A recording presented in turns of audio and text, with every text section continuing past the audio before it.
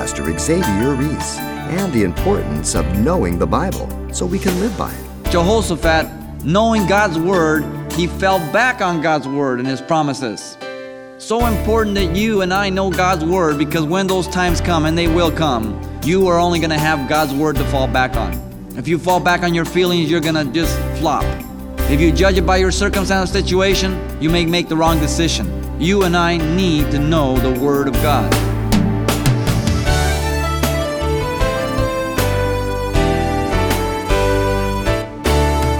Welcome to Simple Truths, the daily half-hour study of God's Word with Xavier Reese, Senior Pastor of Calvary Chapel of Pasadena, California. How big is your problem? How big is your God? The simple truth is, your worldview can either be your key to victory or the reason for your defeat. Today, Pastor Xavier examines the life of one of God's servants from years gone, and shares what happens when you live a life inconsistent with the promises of the Word of God. Turn to the book of 2 Chronicles, chapter 20, for a continuation of the lessons we can learn from the life of King Jehoshaphat. Notice that as long as we are walking in the way God has prescribed to us, God remains faithful to His people. God can have no party with sin. God can have no party with sinful alliances. And so the Old Testament examples, admonishments for our learning, not simply stories to criticize, not simply stories to look down on certain men, but stories to put ourselves side by side lest we come to the very same place.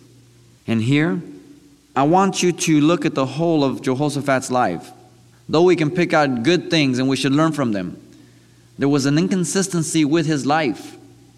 Because one time he really seeks the Lord, and the other time he just does everything against the Lord. Now, none of us are perfect, but there's a difference between falling short because of our weaknesses, because of stumbling, and a willful decision to just rebel against the Lord. That's a whole different thing. Now, chapter 20, Ammon, Moab, and the Edomites, they came against him. And Jehoshaphat feared and set himself to seek the Lord and proclaim the fast throughout all of Judah. Now here we see the man responding the way he should. We see him get into trouble and he turns to the Lord. That's commendable. So he seeks the Lord, he proclaims the fast throughout all Judah. And they gathered, verse 5 says, in the new court of the temple. And verse 6 says, this is what they said, O Lord God, our fathers, are you not God in the heavens? And do you not rule over all the kingdoms of the nations?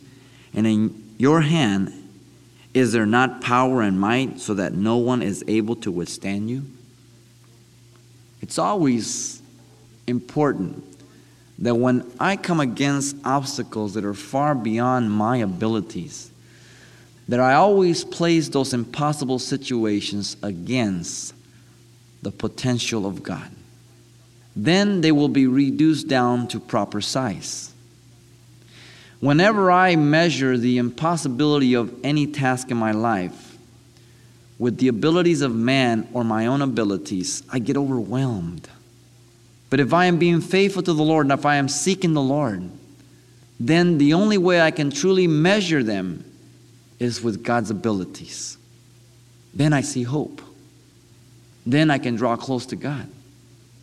And this is exactly what Jehoshaphat was doing here. And notice they did it where they declared fast, to show their mourning, their sincerity. Verse 7 says, are you not our God who drove out the inhabitants of the land before your people Israel and gave it to the descendants of Abraham, your friend forever? 3 times in Scripture, Abraham has said he's called a friend of God. And they dwelt in it, and they have built it. And a sanctuary in it for your name, saying, if disaster comes upon us. And now here he reiterates the very prayer of Solomon as he dedicated the temple. When he says, God, if your people ever leave you, if they trespass against you, and if they ever turn to you from the place where they are, hear their prayer. Jehoshaphat, knowing God's word, he fell back on God's word and his promises. So important that you and I know God's word, because when those times come, and they will come, you are only going to have God's word to fall back on. If you fall back on your feelings, you're going to just flop, because your feelings will just destroy you. If you judge it by your circumstance or situation, you may make the wrong decision. You and I need to know the Word of God. That is the standard. And so he quotes Solomon's prayer here. Now in verse 10 he says, now here are the people of Ammon, Moab, and Mount Seir, whom you would not let Israel invade when they came out of the land of Egypt, but they turned from them and did not destroy them. Here they are, rewarding us by coming to throw us out of your possession, which you have given us to inherit. That's a pretty smart prayer. What Jehoshaphat is really saying is, Lord, they're coming to fight against us, but really they're fighting against you. Because you gave us a land, and the land really belongs to you. And in verse 12 he says, O our God, will you not judge them?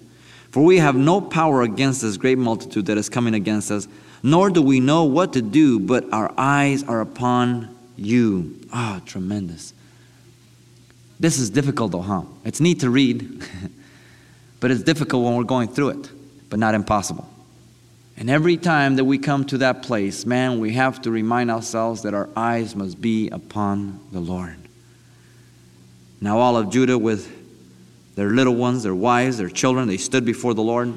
Then the Spirit of the Lord came upon Jehaziel, the son of Zechariah, the son of Benaiah, the son of Jael, and the son of Mattaniah, a Levite of the sons of Asaph, in the midst of the congregation, and he said, Listen, all you of Judah, and you inhabitants of Jerusalem, and you, King Jehoshaphat. Thus saith the Lord to you, Do not be afraid nor be dismayed because of this great multitude, for the battle is not yours, but God's. It is a spiritual warfare.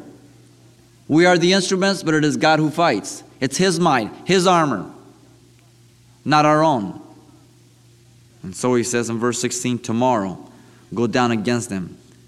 They will surely come up by the ascent of Ziz, and you will find them at the end of the brook before the wilderness of Jeruel. You will not need to fight this battle. Position yourselves and stand still. Stand still and see the salvation of the Lord, who is with you, O Judah and Jerusalem. Do not fear or be dismayed. Tomorrow go out against them, for the Lord is with you. And so Jehoshaphat bowed his head with his face to the ground, and all of Judah, the inhabitants of Jerusalem, bowed themselves before the Lord, worshiping the Lord. And the Levites and the children of Kohath stood up to praise the Lord God of Israel, and the voices loud and high. And they rose early in the morning. They went out to the wilderness of Tekoa. Tekoa was the birthplace of Amos the prophet. And as they went out, Jehoshaphat stood and said, Hear me, O Judah, and you inhabitants of Jerusalem. Believe in the Lord your God, and you shall be established. Believe his prophets, and you shall prosper. And when he had consulted with the people, he appointed those who should sing to the Lord, and who should praise the beauty of holiness as they went out before the army and were saying. And so part of them said, Praise the Lord. And the response, the other one said, For his mercy endures forever. What do you think the enemy was saying when they were hearing? Here they're coming out to battle and they hear this big old army who's singing. That's kind of a weird strategy. But so was marching around Jericho. So was going out with trumpets and clay pots and lanterns. You see, it's nothing for God to save with few or with many. But it's interesting that when we come to these scriptures in the Old Testament, oh yeah, great, right on, God's good. But when God wants to work in our life the very same way, the very same impossibilities, then we start rationalizing it. Oh, well, but yeah, he did that. Oh, he's not the same today as he is then? The psalmist says that Israel limited the Lord.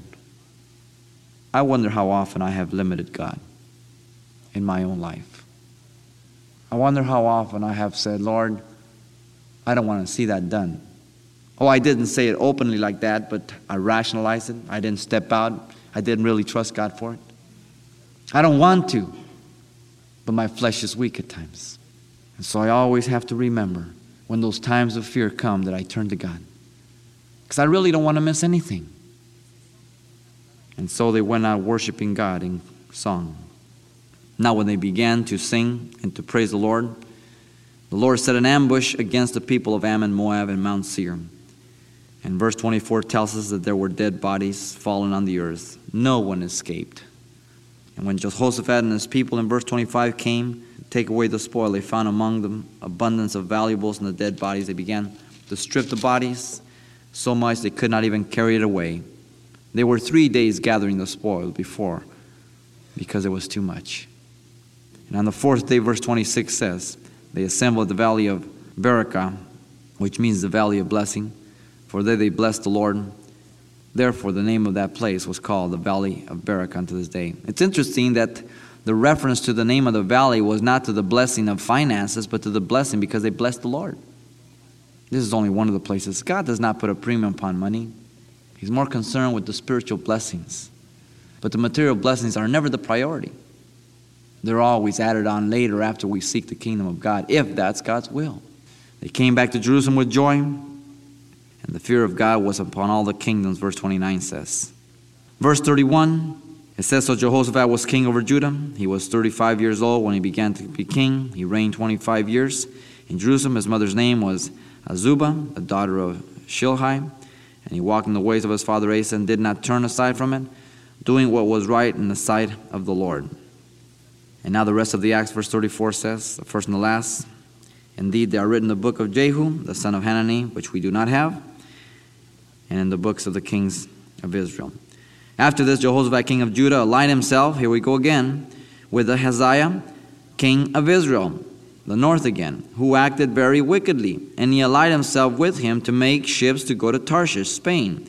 And they made the ships of an Ezion-Geber. But Eliezer, the son of Dodavah of Mareshah, prophesied against Jehoshaphat, saying, because you have allied yourself with Ahaziah, the Lord has destroyed your works. Then the ships were wrecked, so that they were not able to go to Tarshish. Continual trespass, continual disobedience, very, very dangerous. He doesn't learn from his past mistakes. And Jehoshaphat, chapter 21 says, rested with his fathers. He was buried with his fathers in the city of David. Then Jehoram, his son, reigned in his place. He had brothers and sons of Jehoshaphat, Azariah, Jehiel, Zechariah, and the rest of them there. Their father, verse 3 says, gave them great gifts in silver and gold and precious things with fortified cities in Judah, but he gave the kingdom to Jehoram because he was the firstborn. Now when Jehoram was established over the kingdom of his father, he strengthened himself and killed all his brothers with the sword, and also others of the princes of Israel. He didn't want any rivals, and so he wiped them out. Verse 5 says, Jehoram was 32 years old when he became king to reign 8 years in Jerusalem. And he walked in the ways of the kings of Israel, just as the house of Ahab had done, for he had the daughter of Ahab as a wife. Now here you have the consequences of his father's compromise running over into the next generation. And in his days the Edomites revolted against Judah, the authority and made king over themselves. And so Jehoram, he went out with his officers and all the chariots with him. He rose by night and he attacked the Edomites who had surrounded him and the captains of chariots. And thus the Edomites have been in revolt against Judah's authority to this day. And so a letter came to him from Elijah the prophet, saying, thus saith the Lord God of your father David, because you have not walked in the ways of Jehoshaphat your father, or in the ways of Asa king of Judah, but have walked in the ways of the kings of Israel, and have made Judah and the inhabitants of Jerusalem to play the harlot like the harlotry of the house of Ahab, and also have killed your brothers, those of your father's household, who were better than yourself. Behold, the Lord will strike your people with a serious affliction, your children, your wives, and all of your possessions, and you will become very sick with the disease of your intestines until your intestines come out by reason of the sickness day by day. Awesome. God does not take sin lightly. He really doesn't, people. And we say, well, God doesn't execute his wrath as he did in the Old Testament, where he consumes some people and he causes them to fall sick under disease like we're reading here. How do we know he doesn't? God is the same. The New Testament tells us that God does chasten his children. Paul tells the Corinthians, some of you are sick and some of you have died because you have not honored the Lord's table. And so we need to pay heed that we walk in obedience to the Word of God. Now, chapter 22, we get the reign of Ahaziah. He was 42 years old, verse 2 says. He reigned for 1 year. Then his mother's name was Athaliah. He was a granddaughter, or literally the daughter. There's no different word between daughter and granddaughter. He also walked in the ways of the house of Ahab, again in wickedness. His mother's counseled him to do wickedly. And then verse 5 says, he also walked in their counsel and went with Jehoram, the king of Ahab, king of Israel. So you notice that in the previous chapter, we had 2 Jehorams reigning. One in the south, one in the north at the same time. So it gets kind of confusing sometimes. And Jehoram, the son of Ahab, king of Israel, he went down with him to make war against Hazael, king of Syria, at Ramoth Gilead, and the Syrians wounded Joram. Then he returned to Jezreel to recover from his wounds. And Azariah, the latter portion says, he went down to see Jehoram, the son of Ahab of Jezreel, because he was sick. His going to Joram in verse 7 was God's occasion for Azariah's downfall. For when he arrived, he went out with Jehoram against Jehu, the son of Nimshi, whom the Lord had anointed to cut off the house of Ahab. So this was in fulfillment of the prophecy that God had given in Kings. And it happened when Jehu was executing judgment on the house of Ahab and found the princes of Judah and the sons of Ahaziah's brother, who served Ahaziah, that he killed them. And he searched out for Ahaziah, and they caught him hiding in Samaria. They brought him back to Jehu, and he killed him. Now in verse 10, it says, when Athaliah, the mother of Ahaziah, saw her son was dead, she arose and destroyed all the seed royal, so that she would be reigning. But Jehoshebeth, the daughter of the king, took Joash, the son of Ahaziah, and stole him. She hid him. And he was hidden in them, verse 12 says, with them in the house of God for 6 years, until it was time when they would crown him king. And then in the 7th year, Jehoiada strengthened himself and made a covenant with the captain of hundreds, Azariah the son of Jehoram, Ishmael the son of Jehohanan, and the rest of those guys. And they went throughout Judah. They gathered the Levites from all the cities, the chief of the fathers of Israel. They came to Jerusalem. And all the congregation made a covenant with the king in the house of God. Verse 4 says, this is what you shall do. 1/3 of you entering on the Sabbath, and the priests and the Levites shall be keeping watch over the door. 1/3 shall be at the king's house, and 1/3 at the gate of the foundation. And all the people shall be in the courts of the house of the Lord. But let no one come into the house of the Lord except the priests and those of the Levites who serve. They may go in, for they are holy, but all the people shall keep the watch of the Lord. And the Levites shall surround the king on all sides, every man with his weapon in his hand. And so in other words, they're setting the strategy and the plan to protect him during these years so nobody will come in and try to kill him. And so the Levites in verse 8 and all of Judah did according to all that Jehoiada the priest commanded.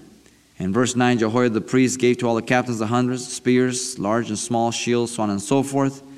And then in verse 11, and they brought out the king's son. After a set time, when the time came, they brought him out to put the crown on him. They gave him the testimony and made him king. Then Jehoiada and his sons anointed him and said, long live the king. Now the response of Athaliah is kind of amusing. Now when Athaliah heard the noise of the people running and praising the king, she came to the people in the temple of the Lord. And when she looked, there was the king standing by his pillar at the entrance, and the leaders of the trumpeters were by the king. And all the people of the land were rejoicing and blowing trumpets, also the singers of instruments and music, and those who led in praise. So Athaliah tore her clothes and said, treason, treason. And Jehoiada the priest brought out the captains of hundreds, who were set over the army, and said to them, take her outside under the guard, and slay with the sword whoever follows her. For the priest said, do not kill her in the house of the Lord. So they seized her. She went by way of the entrance of the horse gate in the king's house, and they killed her there. Then Jehoiada made a covenant between himself and the people and the king, that they should be the Lord's people. And all the people went to the temple of Baal, and they tore it down. They broke it to pieces, the images. Verse 18, they appointed oversight of the house of the Lord, and they were obedient to the written law of Moses. They rejoiced in singing. And then in verse 19, they set the gatekeepers. Verse 20, they took captains, and they brought once again the people of God in submission to the rule of God. And so we see that in this civil war that goes on and has started from Rehoboam, the son of Solomon, there is a going back and forth. There is not a real consistency as we saw in the reign of David. In chapter 24, Joash was 7 years old. He was very young when he came to be king. He reigned for 40 years in Jerusalem.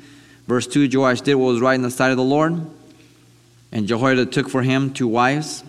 He had sons and daughters. And when it happened after Joash set his heart to repair the house of the Lord, then he gathered the priests, the Levites, and said to them, go out to the cities of Judah, gather all the money from Israel to repair the house of your God from year to year, and see that you do it quickly. However, the Levites did not do it quickly.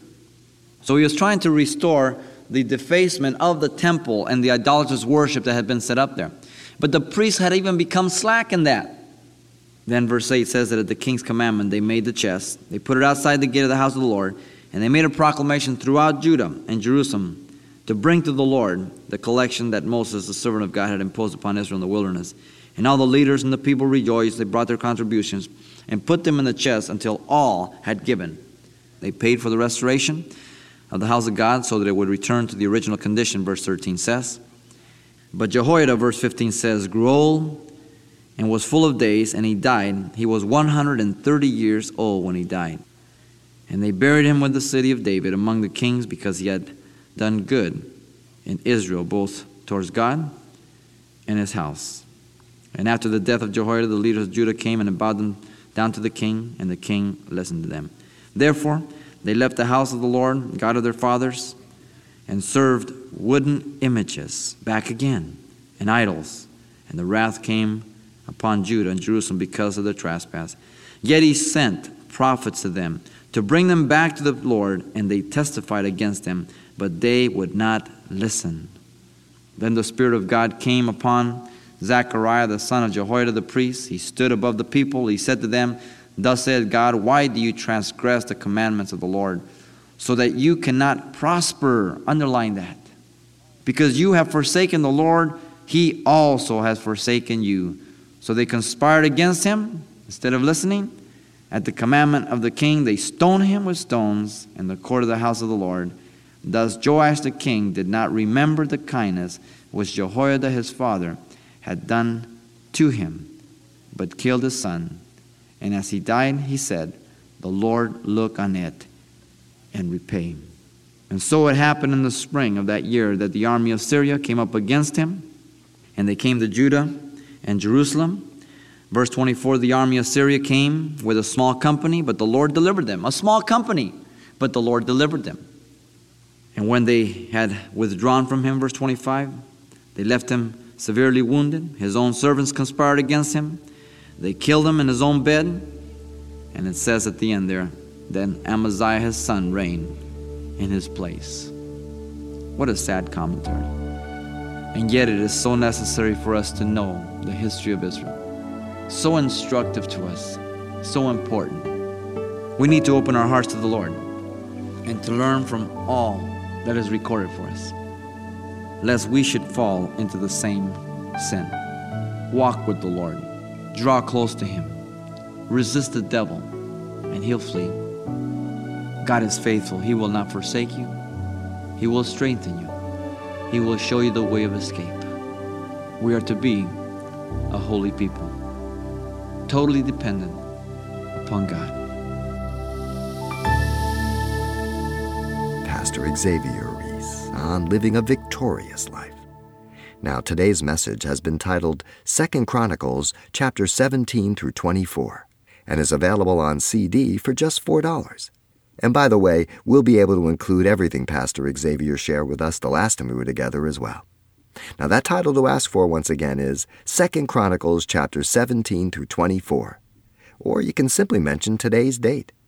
You can request your copy by writing Simple Truths, 2200 East Colorado Boulevard, Pasadena, California, 91107.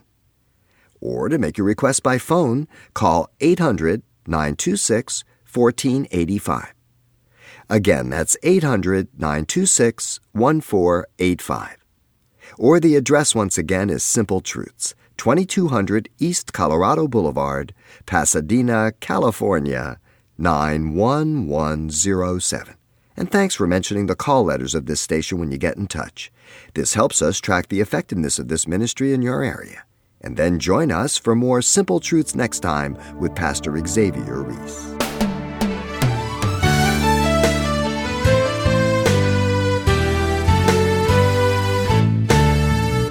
Simple Truths with Pastor Xavier Reese, a daily half-hour broadcast, is a radio ministry of Calvary Chapel of Pasadena, California. www.calvarychapelpasadena.com.